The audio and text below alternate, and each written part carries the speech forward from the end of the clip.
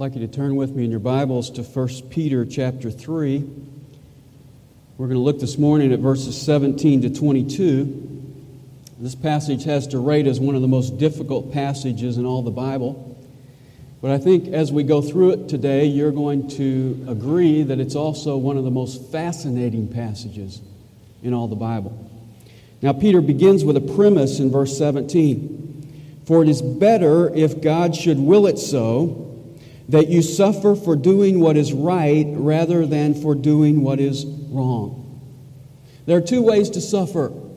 You can suffer for doing what is right, or you can suffer for doing what is wrong. And Peter says it's better to suffer for doing what is right. I was in the grocery store and they had a display of Kleenex boxes, and they had them stacked up as high as they could in the room. And I was standing there rather amazed at how the stock boy or whoever got them up there. And while I was watching them, a lady ran into them with her shopping cart. And they shook, and for a moment I thought the whole thing was going to fall on top of her. And they just shook and they stayed there. Not one single box fell off. And the lady turned to no one in particular and said, "I must be living right." Now, I didn't think that was the time to confront her. But that's weak theology. Because you see, you can live right and still knock over Kleenex displays. You can live right and still suffer. In fact, Peter says suffering can be God's will for you. Now, some preachers tell you that it's never God's will that you suffer. That it's always God's will that you be healthy and wealthy and rosy and cozy. Well, that's weak theology too. In fact, if you look at chapter 4 and verse 19, Peter says, "Therefore let those also who suffer according to the will of God entrust their souls to a faithful Creator in doing what is right." Suffering can be God's will for you. And that's Peter's premise. You say, "Well, I don't see how a loving God could ever allow anyone to suffer for doing good." I mean, how could God ever let that happen? And I don't see how anything good could come out of suffering. Well, Peter seems to anticipate that reaction. And so he goes on in verses 18 to 22 to substantiate his premise by using the example of Christ. And Peter loves to use the example of the sufferings of Christ. He gave us that example at the end of chapter 2. He's going to mention it twice in chapter 4 and again in chapter 5.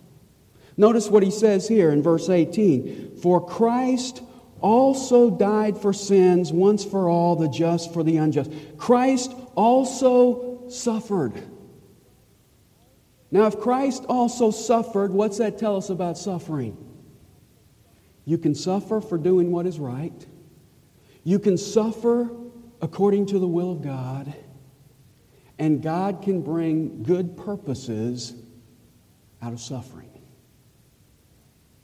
Now, Peter already gave us an extensive example of Christ's suffering at the end of chapter 2. There he emphasized that Christ suffered for doing what is right.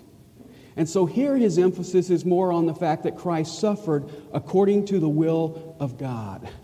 God had a purpose in it. And I would this morning like to divide this passage into 4 purposes that came out of Christ's suffering.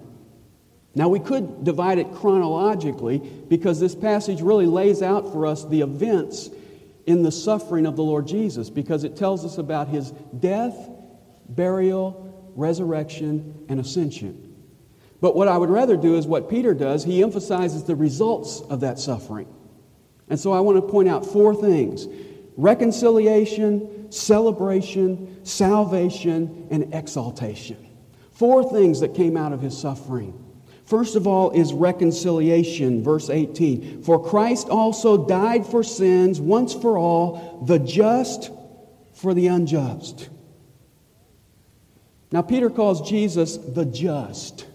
That is, the righteous one. You see, everything he did was right, and yet he suffered and he died. Now, why did the just one suffer and die? Well, he tells us in verse 18, for Christ also died for sins. Romans 6:23 tells us that death is the wages of sin. If you sin, you will pay. Well, Jesus never sinned, but he paid anyway. Why? For sins, for our sins. He bore our sins. And then he goes on to say it was the just for the unjust. He suffered in our place. He was our substitute. He, the just one, died for us, the unjust ones. You see, if God were too loving to ever let anyone suffer for doing good, where would we be? And then Peter goes on to remind us that it happened once for all. Romans chapter 6 and verse 10 says, for the death that he died to sin once for all. Hebrews 7:27 says he doesn't need to offer sacrifices over and over again as the priest did in the Old Testament, because this he did once for all when he offered up himself. Hebrews 9:28 says, so Christ also, having been offered once to bear the sins of many. Hebrews 10:10 says, we have been sanctified through the offering of the body of Jesus Christ once for all. Now, why does God emphasize that point over and over again in Scripture? Well, I think it's because he wants us to understand that Jesus' death was completely and totally sufficient. Christ died once for our sins, the just for the unjust. He suffered for doing what is right. And what was the purpose? Look at verse 18. In order that he might bring us to God. That, in a simple statement, is the goal of all religion. Man, through all his religious efforts for all time, has been trying to get to God. And if you remember, when God came down in the Old Testament on Mount Sinai and brought the law, it says there was lightning and thunder, and the mountain shook, and the people of Israel backed away from the mountain in fear. But here we're told that the Lord Jesus came to another mountain, Mount Calvary. He came to bring grace. And the result is that he brought us to God. When Jesus was dying on the cross, the veil in the temple that kept men away from God was torn from the top to the bottom. And God essentially was changing the sign on the door from closed to open. From no trespassing to welcome. Christ brought us to God. He reconciled us. He took us by the hand and God by the hand, and he brought our hands together, and he reconciled us to God. And that is only made possible one way, and that's by the suffering and death of Christ. You don't meet God anywhere else but the cross of Christ. And so the first purpose of Christ's suffering is reconciliation. We are brought to God. Then there's a second purpose, and that is celebration. Look at the end of verse 18. Having been put to death in the flesh, but made alive in the Spirit. Now, your Bible may have a capital S Spirit there. That's an interpretation, because in the Greek language there were no capitals. And in fact, the article "the" is not before the word Spirit here, which it typically is when he's talking about the Holy Spirit. And so I take this to be Spirit little s, which means his human spirit. And then it preserves the contrast here between his flesh being dead and his spirit being alive. You see, this is not a reference to the resurrection. He talks about the resurrection down in verse 21. This is a reference. You see, in the resurrection, his body was made alive as well. Here he says his body is dead, his spirit is alive. He's talking here about what happened at his death. Remember when Jesus died? One of the things he said at that moment was, Father, into thy hands I commit what? My spirit. You see, when Jesus died on the cross, his spirit was liberated. Now the question is, where did he go? Where did Jesus' spirit go during the 3 days when his body was in the tomb? Well, there are some well-meaning people who teach that he went to hell and suffered there for 3 days.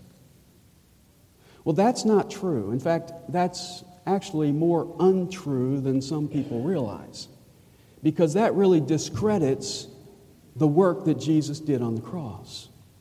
If Jesus had to suffer for 1 minute in hell after the cross, then that tells me that what happened on the cross was not completely sufficient. When Jesus was on the cross, he said, "It is what? Finished." He accomplished the work of our reconciliation, our salvation on the cross, and when he died, it was finished completely. That's why he could turn to the thief next to him on the cross and say, "Today you shall be with me in paradise." One of the places Jesus went in his spirit when his body was in the tomb is he went to be with the Father in paradise. Into thy hands I commit my spirit.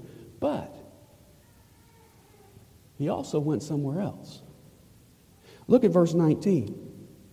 In which, that is, in his spirit, also he went and made proclamation to the spirits now in prison. Wow. Two important questions out of this verse. Who are these spirits? And what did Jesus proclaim to them? What did Jesus preach to them? Two possibilities for who these spirits are. Some people say they are human spirits. Some people say they are fallen angels. Those are your two options. If you take them to be human spirits, some people say, because verse 20 talks about them being disobedient in the time of Noah, some people say that Christ went in his spirit thousands of years before this to preach to these people through Noah. I'm throwing that out because that's one of the most popular positions on this passage. A lot of evangelical pastors take that position. That what he's saying is that Jesus in his spirit, way back when Noah was a preacher of righteousness, spoke through Noah. That's the way they explain this passage. The other option is what we read here, that his body died, his spirit was quickened, and in his spirit he went to hell and he spoke to the departed spirits of human beings. Now the question is, what did he tell them? Well, some people say he gave them a second chance. And that's totally opposite of everything else we read in Scripture. The Bible says it's determined for a man once to die, and after that the judgment. There are no second chances. The other option, some people say, is that he went down because these were actually Old Testament saints, and he went down to free them from Hades and bring them to paradise. Well, that doesn't work either, because these are not Old Testament saints. These are Old Testament ain'ts. It says they are still presently in prison. And it says in verse 20, they were disobedient. These were the people who were, if you're going to take it that way, these were the people who were disobedient in the time of Noah. They were so evil, God flooded the earth to destroy them. The other option is that he went down to pronounce judgment on them. Seems to me they already understood that. It says they're in prison. I guess if you take that position, you say that Jesus went down to say, na na na na boo boo.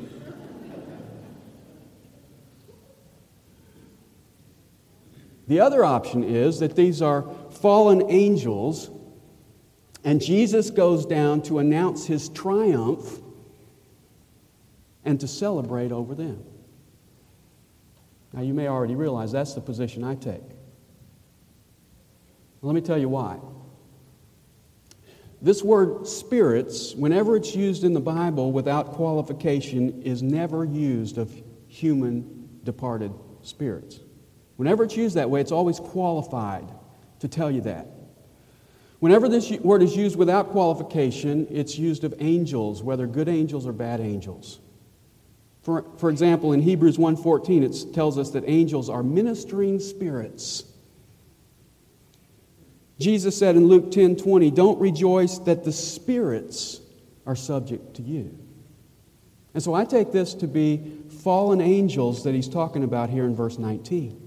And verse 20 sheds a little more light on them. It says, "These spirits now in prison who once were disobedient, when the patience of God kept waiting in the days of Noah during the construction of the ark, in which a few, that is 8 persons, were brought safely through the water." Now, verse 20 tells us that these spirits now in prison are somehow associated with Noah. They're related closely to Noah. Now, with that in mind, look at 2 Peter chapter 2.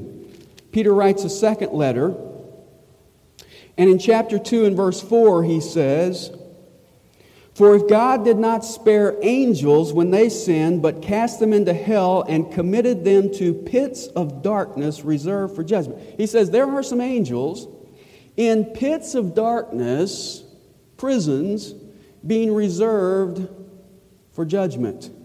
And notice what verse 5 says, "And did not spare the ancient world, but preserved Noah, a preacher of righteousness." And so here he mentions these angels again in his second letter, and who are they closely associated with? With Noah. Now, angels can be divided into 2 categories. There are 2 categories of angels. There are elect angels and there are fallen angels. There are good angels and there are bad angels. And then when you talk about those fallen angels, there are 2 categories of fallen angels. There are loose angels, which would be demons. They are loose right now. They are roaming around the earth. They're just like Satan. He is a fallen angel. The Bible says he's like a roaring lion, seeking whom he may devour. They are loose. They are traveling around this earth. And then there's another category of fallen angels, and those are confined.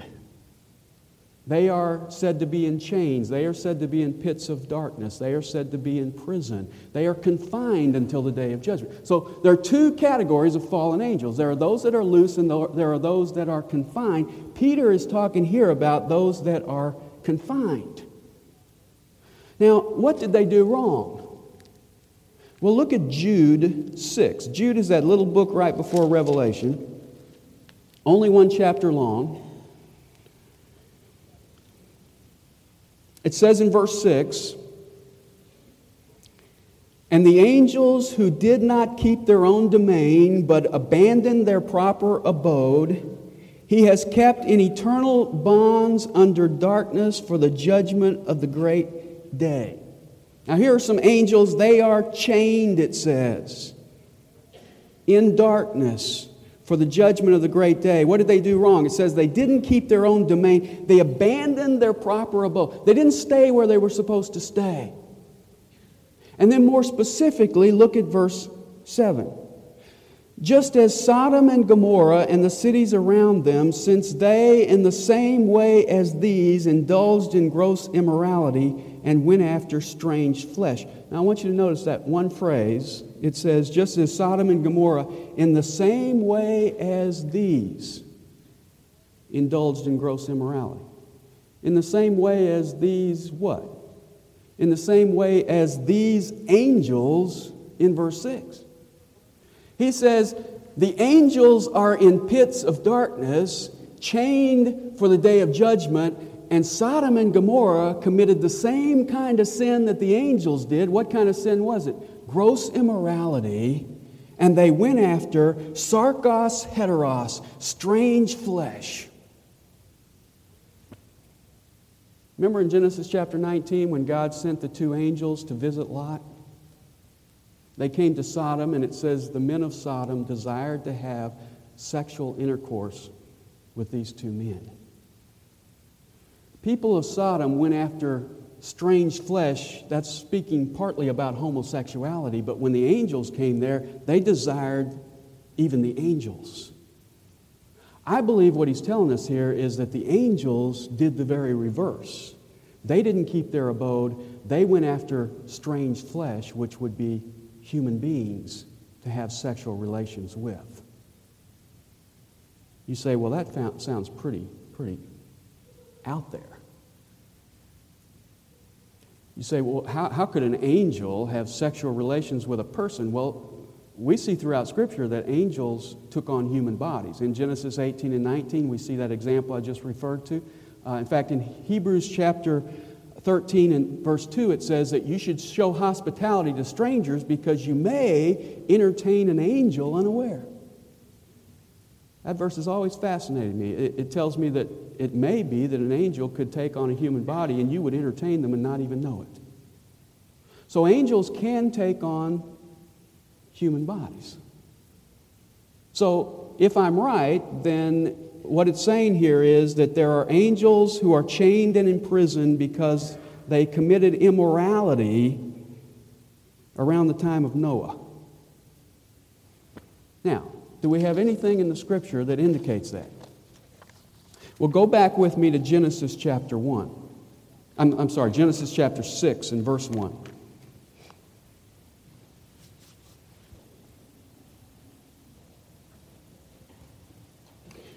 Genesis 6:1. Now it came about when men began to multiply on the face of the land, and daughters were born to them, that the sons of God saw that the daughters of men were beautiful, and they took wives for themselves, whomever they chose. The daughters of men and the sons of God. Now, who are the sons of God? Phrase is only used 3 other times in the Bible, every time in the book of Job, and every time it refers to angels. For instance, Job chapter 1 and verse 6 says, there was a day when the sons of God came to present themselves before the Lord, and Lucifer came in among them. So this term, the sons of God, is used consistently throughout the Old Testament of angels. So what he's saying is that angels saw the daughters of men and took wives for themselves. And if you slide down to verse 4, it says something interesting. It says the Nephilim. Now, Nephilim is just a transliteration of the Hebrew word that means giants. Giants were on the earth in those days, and also afterwards when the sons of God came into the daughters of men and they bore children to them. Those were the mighty men who were of old, men of renown. Now you have angels coming down, taking bodies, having relations with women, marrying them. The offspring are giants. Some suggest that this may have been the place of origin for the stories of half-human, half-divine figures in ancient mythology. It goes back to this time. We certainly see the hand of Satan in this, because Satan would do whatever he could to mess up God's redemptive plan. And if he can have a mixture of half angel, half man on the earth, then you got all kinds of problems with God's plan of redemption. A mixed up race. You say, well, are these people still around? I mean, kind of reminds me of some of my in-laws. How did God deal with this problem? Genesis chapter 7 tells us that he drowned them all in the flood.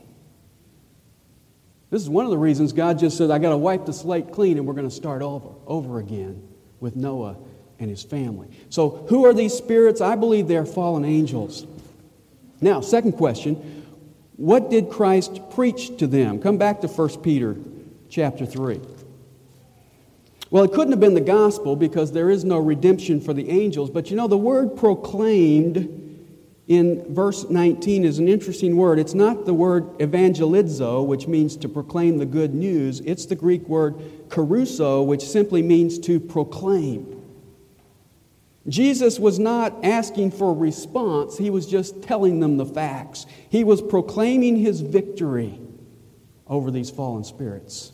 In fact, let me show you a couple other verses. Look at Ephesians chapter 4 and verse 8. Ephesians 4:8 says, "Therefore it says, when he ascended on high, he led captive a host of captives, and he gave gifts to men." Now that's an analogy from the Old Testament times. When a king won in battle, he came back to his capital city and he brought captives, usually the captive king and some other captives, and he would bind them and they would come walking behind him as he came in during his victory parade, and then he would take the spoils from the victory and he would give them to his people. That's the picture Paul is painting here. Who are the captives that he brought captive behind him? Well, they are the fallen angels that are bound to this day. And then look at Colossians chapter 2 and verse 14.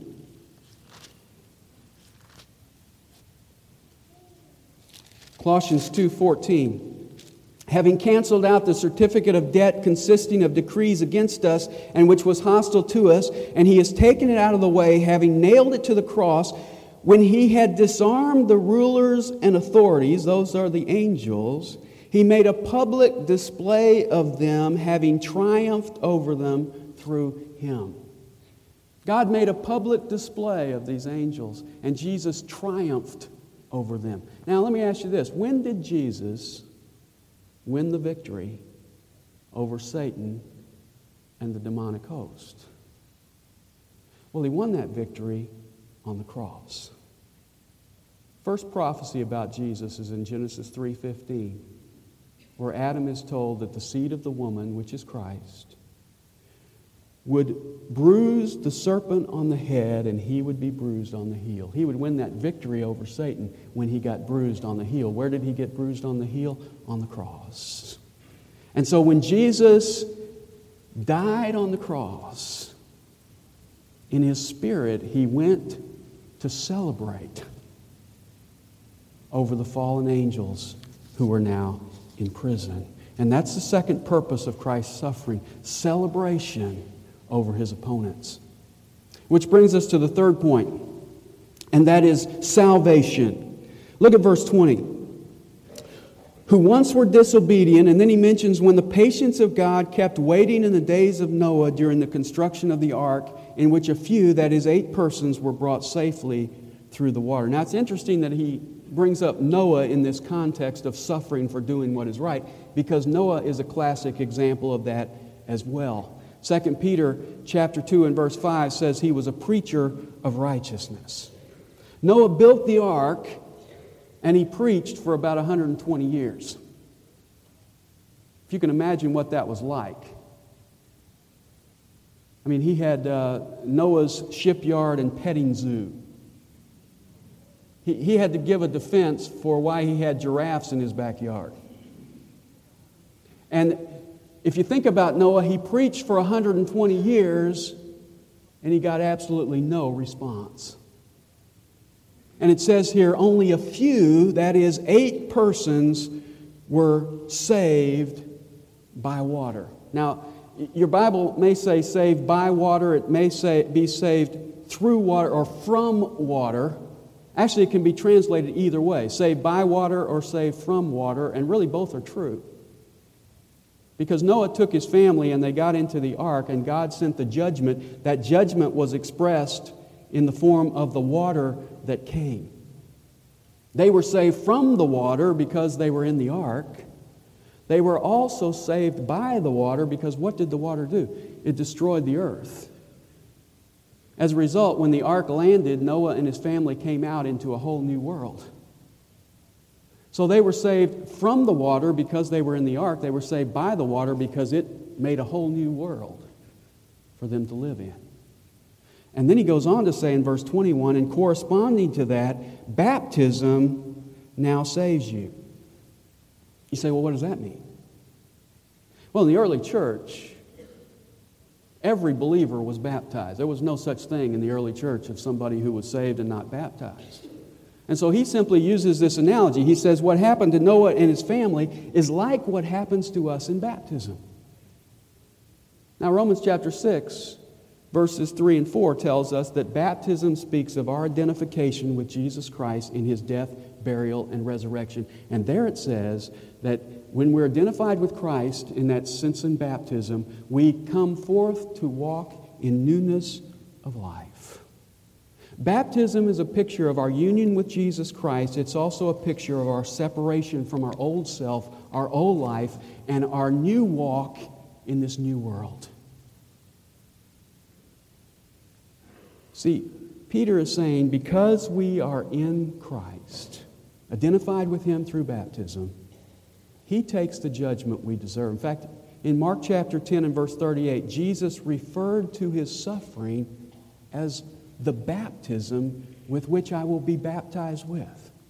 Jesus took the baptism of judgment so that we would not have to take that baptism. And that also separated us from this sinful world to walk in newness of life. Now don't get confused here. Peter is not saying that the physical act of baptism saves you. In fact, he adds a parenthesis in verse 21. He says, and corresponding to that, baptism now saves you, not the removal of dirt from the flesh, not water on your body, but an appeal to God for a good conscience. You see, it's not that external experience that saves you, it's the internal experience that results in a good conscience before God because you have forgiveness in Jesus Christ. In fact, if you push this analogy too far, you're going to be in trouble. Because we believe in immersion. And in the analogy of Noah and the flood, everybody who got immersed didn't come up. You see, the real issue is those who entered the ark were saved. And those who enter into Jesus Christ are saved because we identify with him in his death, burial, and resurrection. And Peter really makes that very clear at the end of verse 21 because he says our salvation is through the resurrection of Jesus Christ. I found an interesting verse in Genesis 8:4. It says, the ark came to rest on Mount Ararat on the 17th day of the 7th month. Now, you might read that and think, well, I don't really care. 17th day of the 7th month would be April 17th. Passover was later established on April 14th. So this would be 3 days after Passover, which tells me that the ark came to rest on the mountaintop on the very same date that Jesus rose from the dead. And those people came out of the ark to walk in newness of life through the resurrection of Jesus Christ. He went through the waters of judgment, and we come out to walk in newness of life. And Peter is saying baptism is the picture of that union we have with him and of the fact that we are now separated from the world around us to walk in new life. So the third purpose of Christ's suffering is salvation. And then the fourth purpose is exaltation in verse 22. Who is at the right hand of God, having gone into heaven after angels and authorities and powers had been subjected to him. He has gone into heaven. There's his ascension. And we're told here he is sitting at the right hand of God. That's the place of privilege and power. And angels and authorities and powers are made subject unto him. Through Jesus' suffering, death, and resurrection, he has brought all things into subjection to him, even the fallen angelic beings. There's a verse you're very familiar with, and you might overlook part of it sometimes. It's Philippians 2:10, where it says that at the name of Jesus, every knee should bow, of things in the heavens and things on the earth and things under the earth. You see, Jesus, through his suffering, brought all things into subjection to Him. Jesus is now in the place of glory, and Peter is saying that's what follows suffering in the will of God. Peter said it this way back in chapter 1 and verse 11. He said, the prophet spoke about the sufferings of Christ and the glories to follow. Christ is the evidence to us that there is a purpose in suffering. Jesus' sufferings resulted in reconciliation, celebration, salvation, exaltation. He came to glory through suffering. And the same can be true of you and me when we suffer in doing what is right according to the will of God. Let's pray. Father, thank you for your word today. We thank you for this passage that in some ways is difficult to understand, and yet it reveals to us the price you paid to willingly suffer in our place and the great benefits we enjoy by simple faith in you, Lord Jesus. Challenge those of us that know you to realize that even the sufferings we go through in this world, when we're being faithful to you, are used as a purpose that you have to accomplish your will in us. And Father, help us to cooperate in all of that to your glory. We pray in Jesus' name. Amen.